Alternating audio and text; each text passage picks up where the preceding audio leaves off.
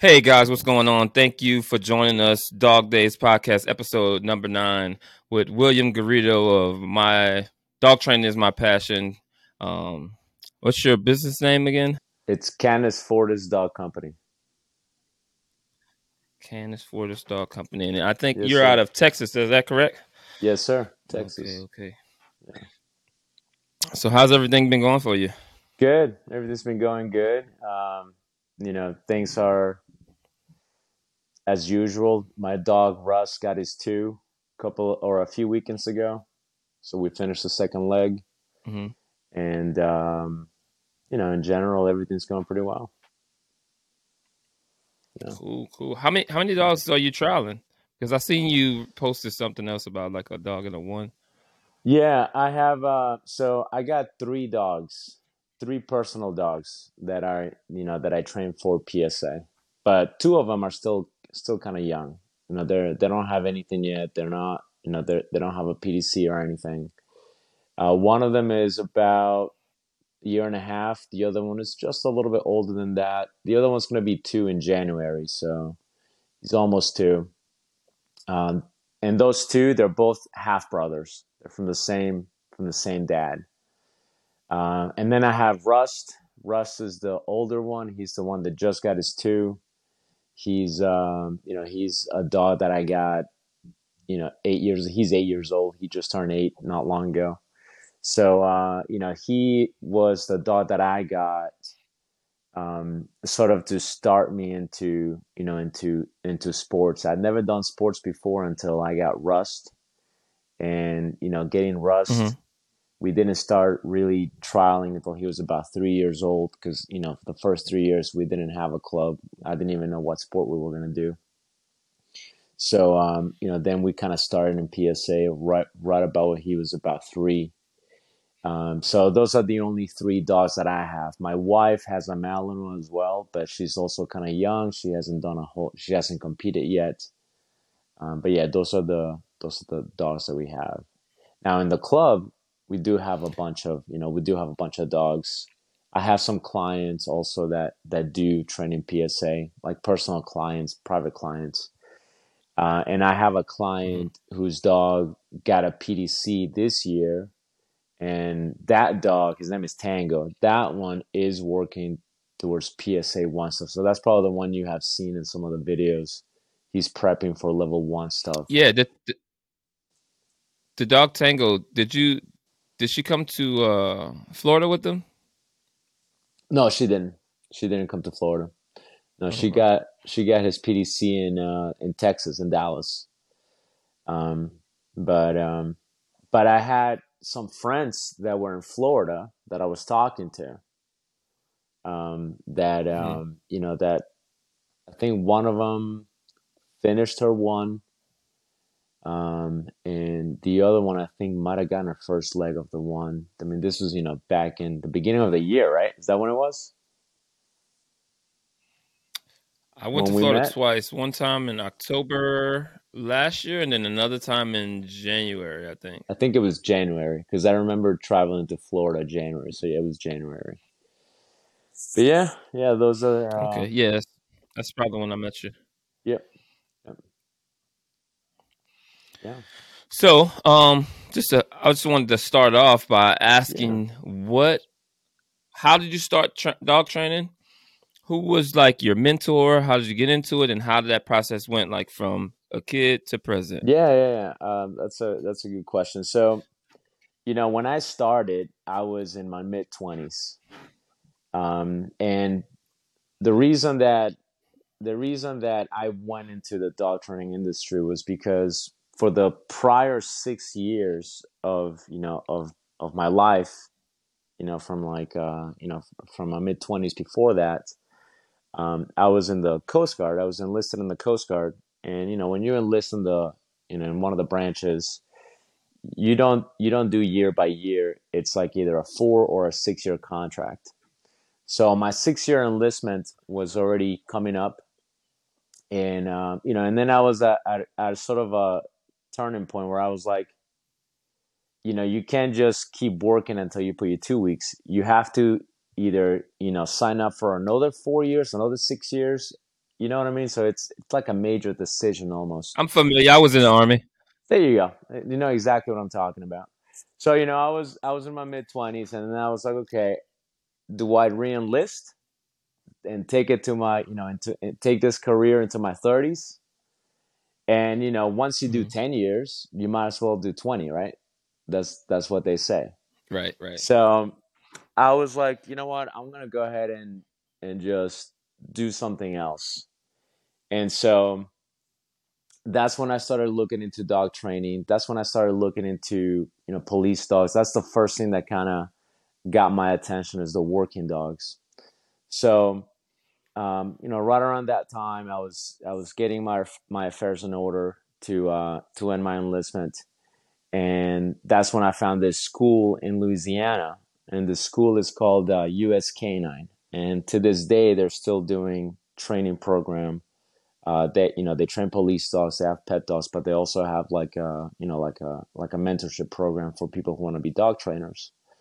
So I contacted Hmm. them, and my last duty station was in Louisiana because I was stationed at the air station in Belle Chase. So it wasn't too much of a Okay. too much of a distance going from the air station in Belle Chase to Kaplan, which is where this place is located. So I went there, Right. and that was the first school that I went to. It was the my first introduction into dog training. And then from that moment on, I did other schools. So I went to Starmark Academy, used to be known Triple Crown Academy. That's what it used to be known Hmm. as, but it's now Starmark Academy. So I went there, a few years after US Canine. And then from there, I've done some seminars here and there. But the most recent school that I graduated from was Napopo. So I did Napopo Silver, and I did Napopo Gold early this year. I finished Napopo Gold. So that's pretty much the extent of my formal education, so to speak, in the dog training industry. Okay. Yeah, that's cool. I heard you say the Bell Chase. I'm from New Orleans, actually. No I kidding. uh I grew up there. Okay. Oh, Yeah, yeah. nice. I grew up there. All my life. I went to John Ehret High School on Okay. the West Bank. You probably. Okay. I don't know if you heard of that, but we're Yeah, I one of remember. the I biggest remember the schools West Bank. Yeah. in the state. Cool. That's awesome. Yep. But yeah, man. I see that you're like a really like an educator, more than just like your everyday trainer. Like some people are able to train, some people are able to be good handlers, and then other people are like educators. They take their knowledge and they're able to get that knowledge out to other people.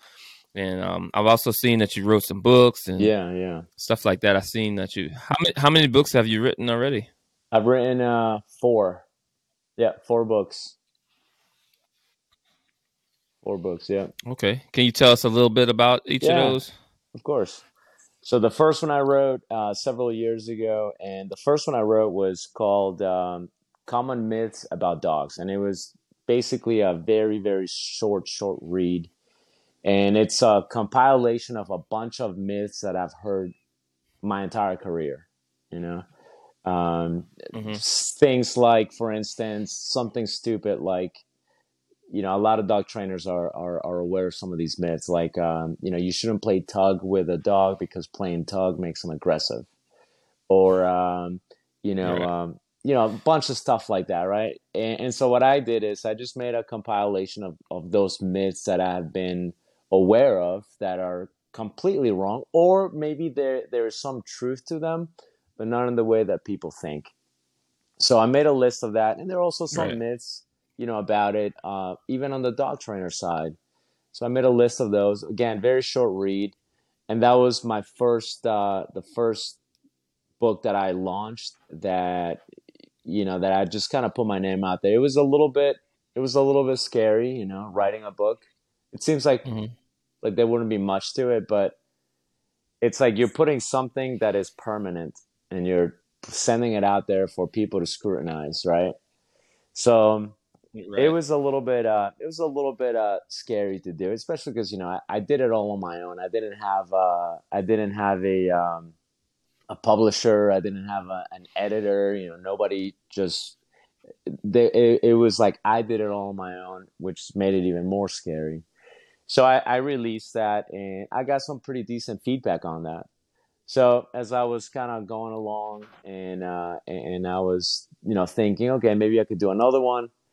At the time, I had a blog on my website, and the blog was just a bunch of articles, from dog training to some common pet training type of stuff to more complex, dog trainer information type of thing. So it was right about that time that I thought to myself, you know what, I'm not gonna have this blog forever. At some point, I'm probably gonna change the website.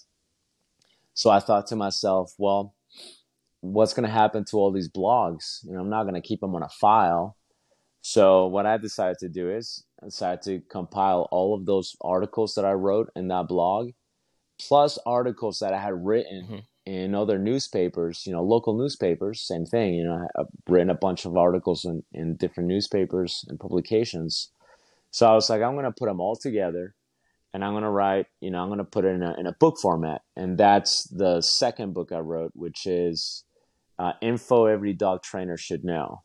So it's just a bunch of blogs and articles for more specifically for dog trainers, because a lot of the stuff on there is more complex, than your average dog owner really cares to know.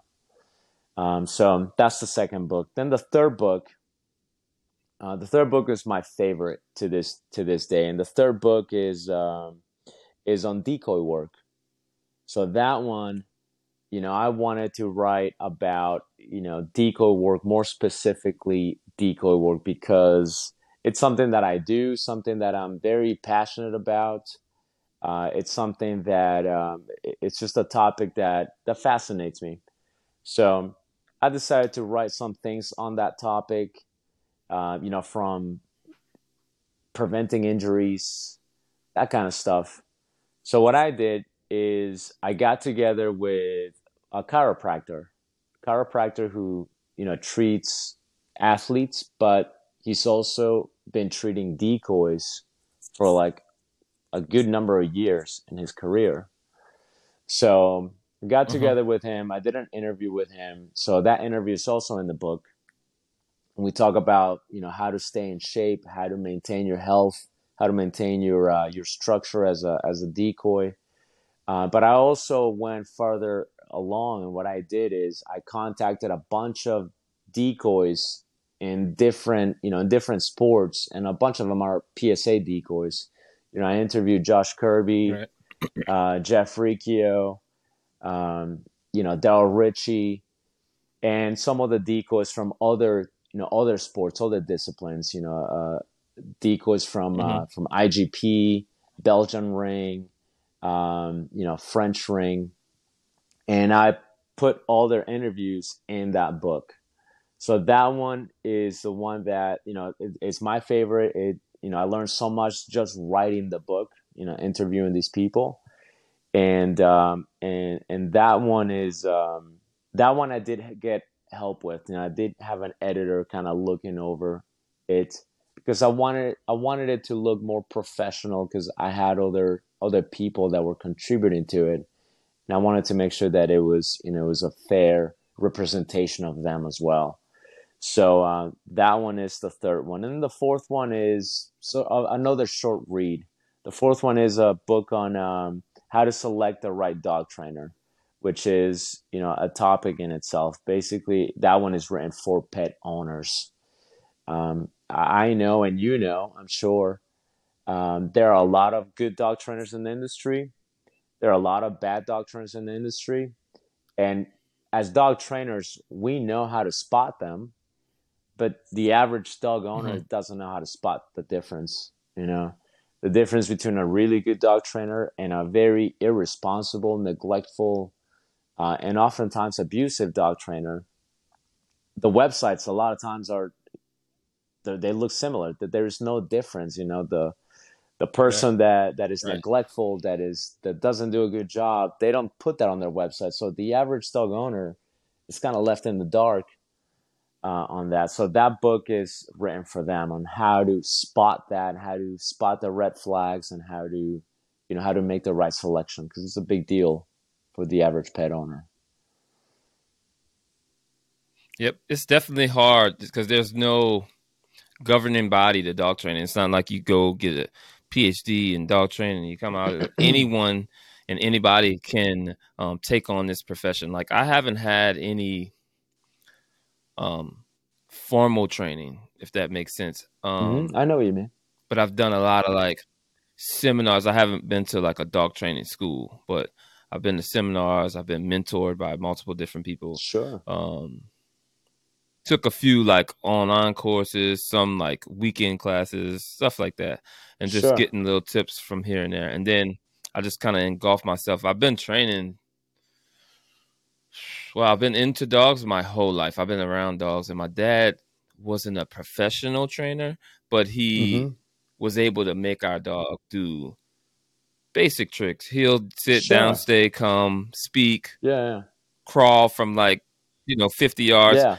So just as a normal person, that's like impressive. So Yeah. Oh yeah. he had our dogs doing that kind of stuff with no knowledge. So Yeah. um, I got into the bite work portion in probably '05, uh, or a little bit before. I started seeing it a lot when I was in the military, Mm-hmm. and then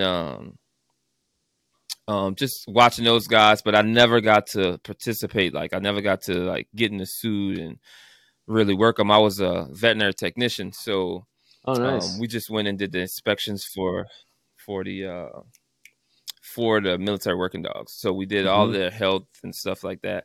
But as That's far as the awesome. bite work, I was intrigued. I was intrigued by it, but I wasn't able to. They wouldn't let you like participate. Like Sure. Yeah. a Yeah. guy who wants to do it now, we'll be like, get in the suit. Hey, you can Yeah. do this, Yeah. and Yeah. No, they I they know what you wouldn't let mean. me do it. So Yeah. Yeah. so I had to wait until I got out. I got out in early part of '05. Later on, probably that same year, I met up with bunch of guys here in Atlanta that was doing protection work, and I just saw it, and I was like, "Oh, this is awesome!" But they didn't do any sport; they just did personal protection, I um, gotcha. and that's kind of what I saw, like law enforcement, personal protection, military dogs, stuff like that. So I wasn't really familiar with the crispness of the sport. You know how you have the Yeah. precision part. Yeah. Yeah. So Yeah. from '06 to present, I've been training dogs and slowly getting better at it, but That's it's good, not man. like cookie cutter. You're developing all the Yeah. time, learning new stuff. So I mean, that's another form of how much, education. Yeah. yeah, Yeah. yeah. Yeah. How much would you say that going to the NEPO classes helped you and elevated your career? That's a really good question. I can tell you from my perspective, it definitely helped tremendously. I can't really quantify it, because it's one of those things that is hard Hmm. to quantify and go, it's 10%, 20%, 50%. But I'll kind of give you sort of a brief rundown of what I learned there and my perspective on the popo and how it helped me. So I noticed that, prior to going to Napopo, I was doing pretty decent. I wasn't terrible by any means. I was doing pretty good. And what I saw with Napopo students, Napopo training, I saw a lot of the same things that you see really good dog trainers do. So I remember thinking, wonder what it is that makes this different. So when I went there, I went to silver and gold. When I went there, when I just went to silver, because silver is just theory. When I went to silver, um, I learned that the Napopo system was about an intellectual form of learning for the trainer and for the dog.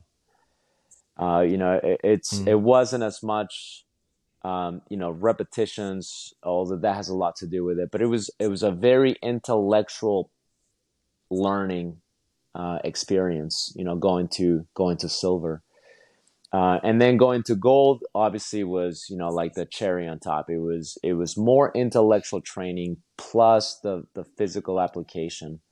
And I can tell you, one of the biggest things that I took away from the Popo is that one, it's okay to make mistakes in the training process, even when you're training a client dog or your own dog.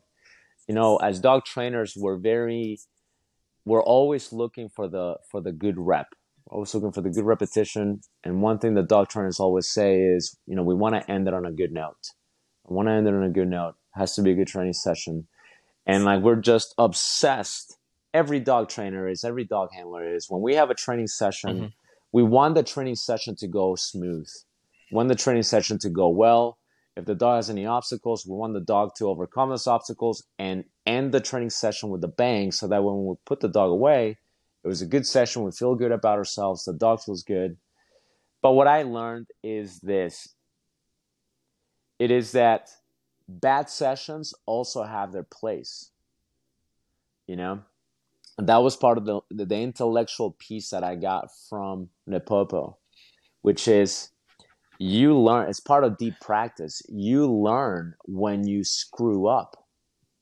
You know, you Yes. are learning when you're having bad repetitions as well. Now, our goal shouldn't be to have bad sessions, but I went Mm-hmm. from being upset about the bad sessions to I became more intrigued about the sessions that didn't go well.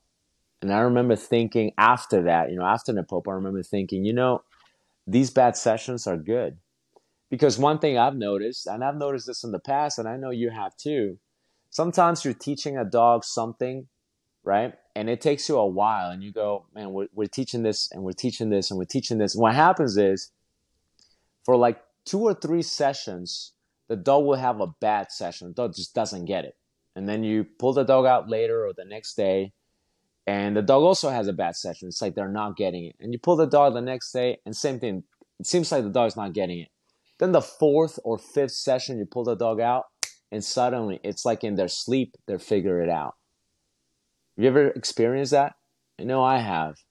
Yes, I know Like, exactly what you're talking about. yeah, yeah, yeah. So, when you think of that, when you see that, you think to yourself, oh, yeah, I guess the dog figured it out. But if we look at it from a broader perspective, what happened was those bad sessions did give the dog the deep practice that it needed. It did give the dog the bad sessions and the failure, so to speak, that it needed to correct it for that one session that finally it figured it out. And I've seen that multiple times where, you take the dog out to do a session and you think to yourself, he's probably not going to do well because he didn't do well the past couple of sessions, and they get it. And it's like suddenly they figure it out in their sleep or something. So Nepopo kind of really put that together for me, and they explained it in a way that makes sense. And then I was like, that's what that is. I know that's just a piece. Obviously, there's more that I got out of it. But I can tell you, when I finished silver and I came back home, Mm-hmm. to work, and I still had clients. I had some of my club members, some of my clients even tell me, hey, you do you do look your training does look a little bit different. It's like you're excited about training. And same thing when I finished gold, same thing. I came back, and I can tell my club members' dogs even got the edge that my dogs got as well. So it definitely was a tremendous boost in my career. For the stage that I'm in, there are people that go to silver and gold that have much less experience, than either of us. And some of the people that went to silver and gold are very very new to dog training, so their journey is different. Their what they got out Mm-hmm. of it is probably different than what I got out of it, and that was the great thing about it. So Yeah, yeah, I've been hearing a lot about that program. I know a lot of people who went through it, and um, I just feel like it's something that they have that a lot of other dog trainers don't have. Like there's a tier that they're above a little bit. You know what I'm saying? As far as yeah, the understanding of how the dog understands, if that makes sense. If yeah. It's making the dog intellectual, or man. getting him to learn, Yeah, it's a very intellectual right? So process. I try to like when even when I'm training my dog. I have a dog. I don't know if you've seen him that time when we was in Florida, but I got my PDC. I think when you were there, Hmm. and I think you came like the second day or something. Yeah, I But went the second day. Yeah. yeah, so we went on and everything went fairly well. And so he was young. I think he was what's the youngest whatever the youngest age you can 14 be months. doing. He was like right at 14, 15 months, something like that. So he Nice. got his PC, looked amazing doing it. So I was That's like, awesome. okay, we're gonna have a breeze going through the ones. Hmm. So I just started training more, and then when I got to the point to where you have to put the decoy on the field, the decoy has to move, and he has to have a lot of, not a Yeah. lot, but decoy neutrality to Yeah. Yeah. extent. Yeah. Yeah. Um, I didn't. He didn't do too well on that. He started getting more obsessive about the decoy, Yeah. more, like into that. So that gave me a little hurdle, and then I started figuring out like it's not a sprint. You know what I'm saying? Like I'll take my time. He's already 14 months. I'll take a year off and work on these few problems, and then we'll go back and attack that. And by that time, he should be ready. I should soon after be able to start the twos if he takes to the training well. I mean, to get your PDC at 14 months of age, 15 months of age, that's really good. That's a young dog, you know. A lot of dogs are not even mentally ready for that, and even for a PDC, sometimes until they're about, close to 2. So the fact that you were able to get your dog to a PDC, at 14 months, 15 months, that's really good. That's very impressive. And look good at it, look good doing it. Because a lot of people get their PDCs and you could see like they barely skim by. So, no, that's good. Yeah, I That's good. posted it on Facebook. It looked pretty good. He kept his focus the whole time, even with the gunfire. Everything was fairly decent. I started my own PSA club probably. We were only at it for 10 months at that time. And when we went to the trial, we were only a club for 10 months.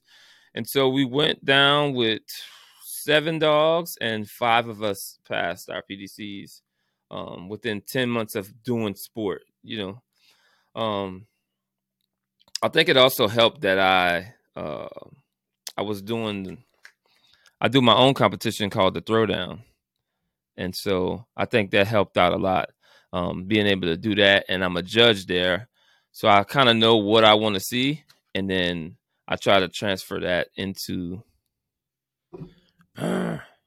PSA.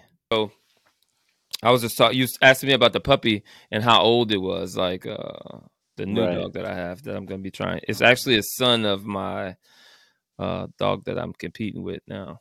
Oh, nice. Nice. Yeah, so he's about 12, 13 weeks now. Okay, he's a young pup. Yeah, I'm just starting off And his obedience right now. dude, that's awesome. So you got the father and the son, and you're still competing with the dad, right? Yeah, he only got his PDC. He should be going for his Right. ones sometime uh first quarter of 2023. Nice. Yeah, so That's awesome. I took a whole year off just to dedicate to getting him neutral to the decoy. So we'll see how that Yeah, works. I'm sure it will. What lines is well, both of them, because they're father and son. Are they So he's Dutch? actually a bull herder. So we're just being honest about what's Okay. in the dog, if that makes sense. So he looks like his dad is a dog named Deuce from Bull Vision Kennels. I don't know if you see them. They on Must TV a lot. Um, Scott and Chloe from the Mm-hmm. UK.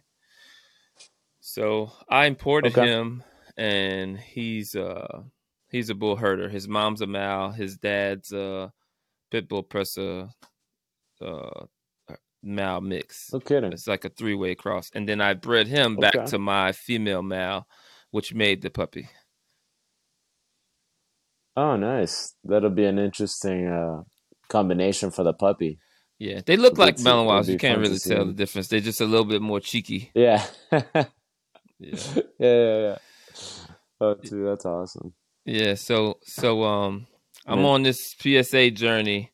Um thinking of talk going back to something that you said earlier about the doggone the decoying. That's kind of my real like passion to this. Um and that's something that I love doing. Like if I can do anything, I would just do decoying or teach decoying, and I would be cool with doing that. I want to go and get my PSA, the certification. I did it, the APPDA one, and I was doing some helper work Mm-hmm. in IGP, but it seems like a CrossFit challenge nowadays. So I'm 40 years old, and my knees hurt. Yeah. I mean, I do jujitsu, but that's something that you can control. Like I can lay down on the ground, I can squat, and control the way my Yeah. knees tweaking. When a dog's coming I still catch them. It's just how long you have to be on the field. Yeah. Um, I don't know. We was talking about you Decoy was work, eco. Go right? ahead, go ahead. Start. Yeah. Just So I'll start from the top. I'll start again. So the thing that is interesting about decoy work is when you're brand new at it and you have all the interest, you're very excited. Typically, your body can handle the beatings, right? So when you're young, you're new at it. A lot of young decoys are really athletic, really good, mm-hmm. and that's where your skill and your knowledge is at its lowest. But you're good at learning the mechanics of decoy work. Right. So when you're new at it, you're young, you typically make a good prop, right? Make a good prop, and this allows you to learn more and more and more because that's the thing about decoy work is we can go, hey, we need decoys, and as long as the decoy understands certain basic movements, we can train our dogs as long as they're safe about it, right? Right. Then what happens is in your journey, you gain experience, you gain knowledge, you learn to read dogs much better as you learn all of this, as you practice over and over and over. The more you practice, the more you learn, the more your body also kind of starts to decline. And so when you get to the point of you're really good at, you can read things, you can read the dog, you know almost what the dog's going to do before that dog is even sent. Mm-hmm. You get to that point, your body is typically not at its most optimal. Talking about people like Bart Malone, Dave Croyer, and there are many others, of course, but just using those two as examples, these are people that are at a point where their knowledge of deco work is so so far beyond a lot of us, but yet their bodies are no longer there. It's like in the beginning, your physical abilities here, your knowledge is typically here, Mm-hmm. and then as your knowledge rises, your body is then typically down here, and that's just one of the ironies and the sad realities of deco work is the more knowledge that you gain, the more experience you gain, the less your body can handle because it's taken so many beatings to get to that point of experience. Right. That that's it's a fascinating part about decor work. I still love it too. I freaking love decor work. Um, but I'm realizing now that I do have an achy shoulder. That was due to an injury during a training session. I have an achy right knee that was also due to something that happened. and I always have to decoy around those two injuries. So, it's just one of those things that at our age, we have to kind of keep an eye out for. Right. Yeah, man. I'm shucks. Two knees, ankle, back. I still, yeah, like I said, jujitsu kind of keeps me feeling young, but working dogs is harder to like control the impact, the way the dog's gonna move, and sometimes the dogs, when you're doing fend offs, they're biting legs and Mm-hmm. jerking on your knees, and so it's not that I don't want to. I really, this is like a bucket list thing of mine. I'm definitely want to just commit like 2 years after, doing a couple of trials, and then I'll be done. It's just something that I want to do, It's like, fun. It certainly is fun. yep, yep, yep. So, who would you say, like, if you had if I was new to dog training and I had to follow, uh, either a certain type of system or a person, give me like three people that, that you would recommend to, I need to be looking at these people if I'm in the dog training industry and I want to, broaden my knowledge.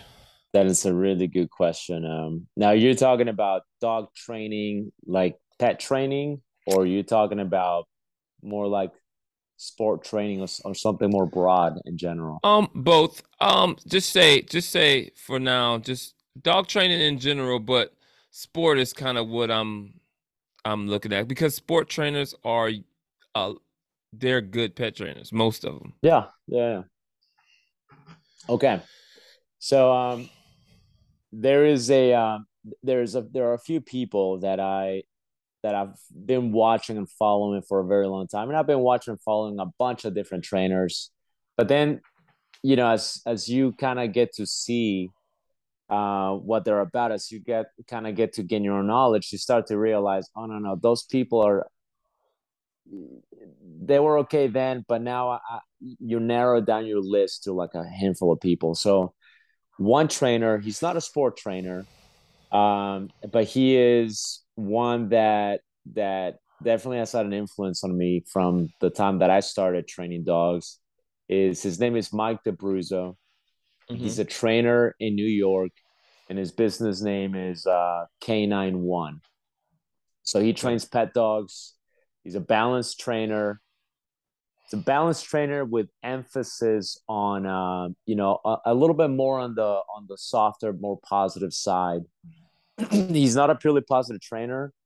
He Mm-hmm. does use tools, but he's more on the positive side. He's very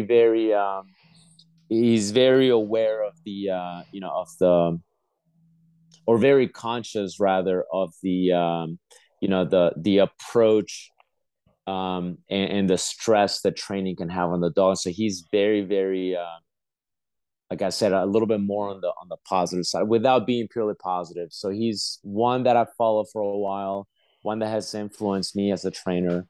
Mike DeBruzzo, Canine One. Another one that I have learned a lot from is Dave Croyer. Dave Croyer, hands down. I've talked to him. I've met with him. I've had the privilege to train with him. Um, working his dogs, decoying for his dogs, and the guy's just incredibly knowledgeable and Mm-hmm. very, very skilled. And he is an amazing sport trainer. He's a judge for Mondial Ring.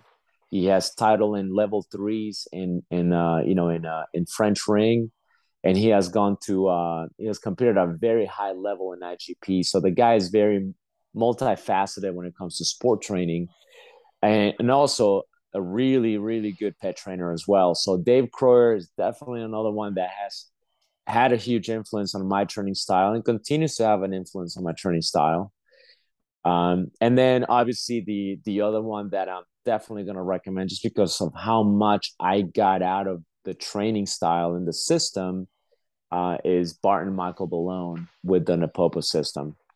Um, those are the handful of people that to this day continue to have an influence on me and have sort of shaped my training style. Okay. Yeah, that's a good list. If I was thinking uh at least two of those three. Like I didn't know about the first guy you named, but Yeah, definitely Bart Bell and Dave Corey. I have him on yeah, yeah, on one episode of of this podcast. yeah, yeah. Um I saw him. he's really knowledgeable about a lot of stuff. Um yeah, I definitely fell into the sinkhole with Bart Bell and I started, I don't know, it's probably 8 years ago that I was really like just trying to find anything that I can find on them, get any information. Anybody who went to the silver or gold class at the time, I couldn't afford it, so I was like, oh, Hmm. but and then I always had something going on. But if I'm not mistaken, they're done doing that, right? In the States. So the way they're doing it is they were doing the silver and gold themselves. They were certifying the silver graduates and the gold graduates themselves. But what's happening is this year is the last time that they're doing that. There are a few classes they still have to finish, Hmm. but them already have finished. But what's going to happen now, from here on out, they will do the silver classes, Hmm. but then if like if you wanted to go to silver, you could still go to silver, get the silver training through them. Hmm. But to get the gold certificate, there you'll have to go to a gold graduate, you know what I mean, and do training with them, do whatever program that they offer to sort of continue that training. And it definitely is not. It seems like it would be, oh, it's completely different. It's not the same. It definitely is not the same. But what you get out of silver, the intellectual and just the knowledge that they give you in silver, that alone is very, very, drastically different than what we're used to. So, Okay. I mean, I know there are trainers that just went to silver and, they got a lot out of just going to silver. It's not like, you're necessarily missing out. It definitely is a benefit to finish gold, but that's the way they're going to move forward after this year. Okay. Okay. Cool. I always thought about going just because I just wanted to, just something I want to do after seeing so many people go through it and come out. Yeah. Um, And I've then also, s- you got Justin Rigney that is doing seminars. Like he seems like he's doing a seminar every weekend. yeah, me and Justin are pretty cool. So I, Yeah. I listen to every class that he does when he's at the HITS conference for the last 2 or 3 years, and then uh, anytime that I have a chance to go, I'll probably go hang out with Yeah. him. But I definitely like uh get his ear when I can, like pick his Yeah. brain a little bit when I can. Yeah. Um yeah, man, I definitely know that that's something that you have to do. You have to like put yourself around people that are more knowledgeable than you are, like, or has had more success doing things than you have. So because I started a club and I was the leader without knowing a whole lot Hmm. about the sport. I know about dog training, but how to Yeah. knowing No, your I hear points, know where you lose points, who some people exactly. go as far as the judges and like who to show and judge with and what they like and Yeah. what they don't like. Yeah.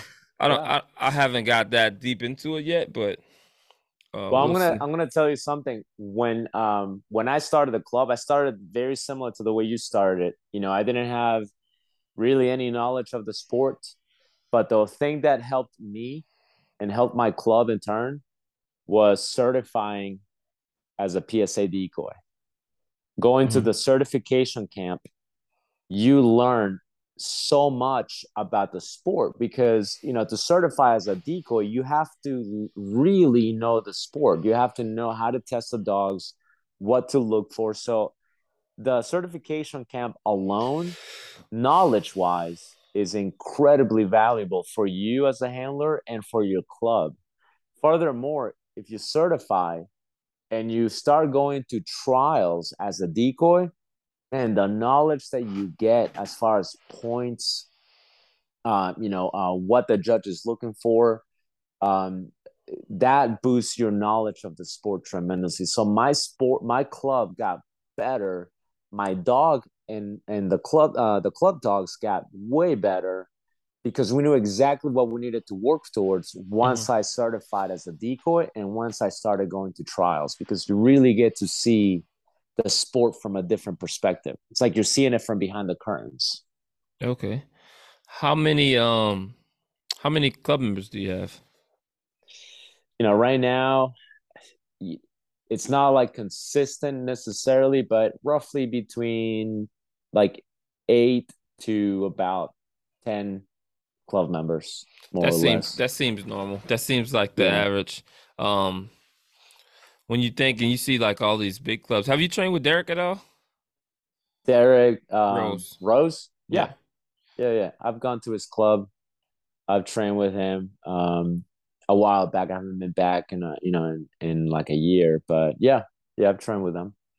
Yeah, it's something I need to do too. I just need to start traveling. I need to get out, get around people who are more involved in sport and definitely, heighten my game because I think that I can get a three on a dog.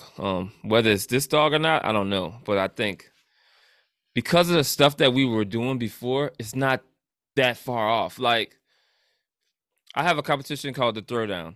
If you go Mm-hmm. win in level two, which is the highest level outside of the puppies, it's pretty. It's a lot of pressure. It's a lot of pressure on you, the dog. It's a lot of distractions. The dog's off leash. Multiple decoys. It's not a whole lot different. The only Mm-hmm. thing is we don't do like the retrieve and stuff, and the scenarios are more personal protection based, like kind of realistic. Sure. But as far as the control that you have on the dog, like people who were training with me before, they would be able to do, just say you were able to do a PSA 2 to 3 routine, but loosely. Like you didn't Mm-hmm. have focus heel, wasn't like critiquing so much on your dog's speed of the down, speed of the recall. Sure. Just I just wanted it to be functional. And Mm-hmm. then I judge a little more harsh on the control part when there's like innocent bystanders around or your dog Sure. bit the wrong person. That's where you got, you know, more of your points deducted. And just the dog being able to handle certain pressure, his environmentals have to be strong, stuff like that. But I feel like if And I could you go ahead. you organize that? Yes, I did. It's been Dude, that's awesome. 10 years now that we've been going. So if you look, you can I'll just have to search check it. it out. Yeah, it's pretty cool. Like if you search just the Throwdown K9 competition on Facebook, you'll see a bunch of videos of it. Okay.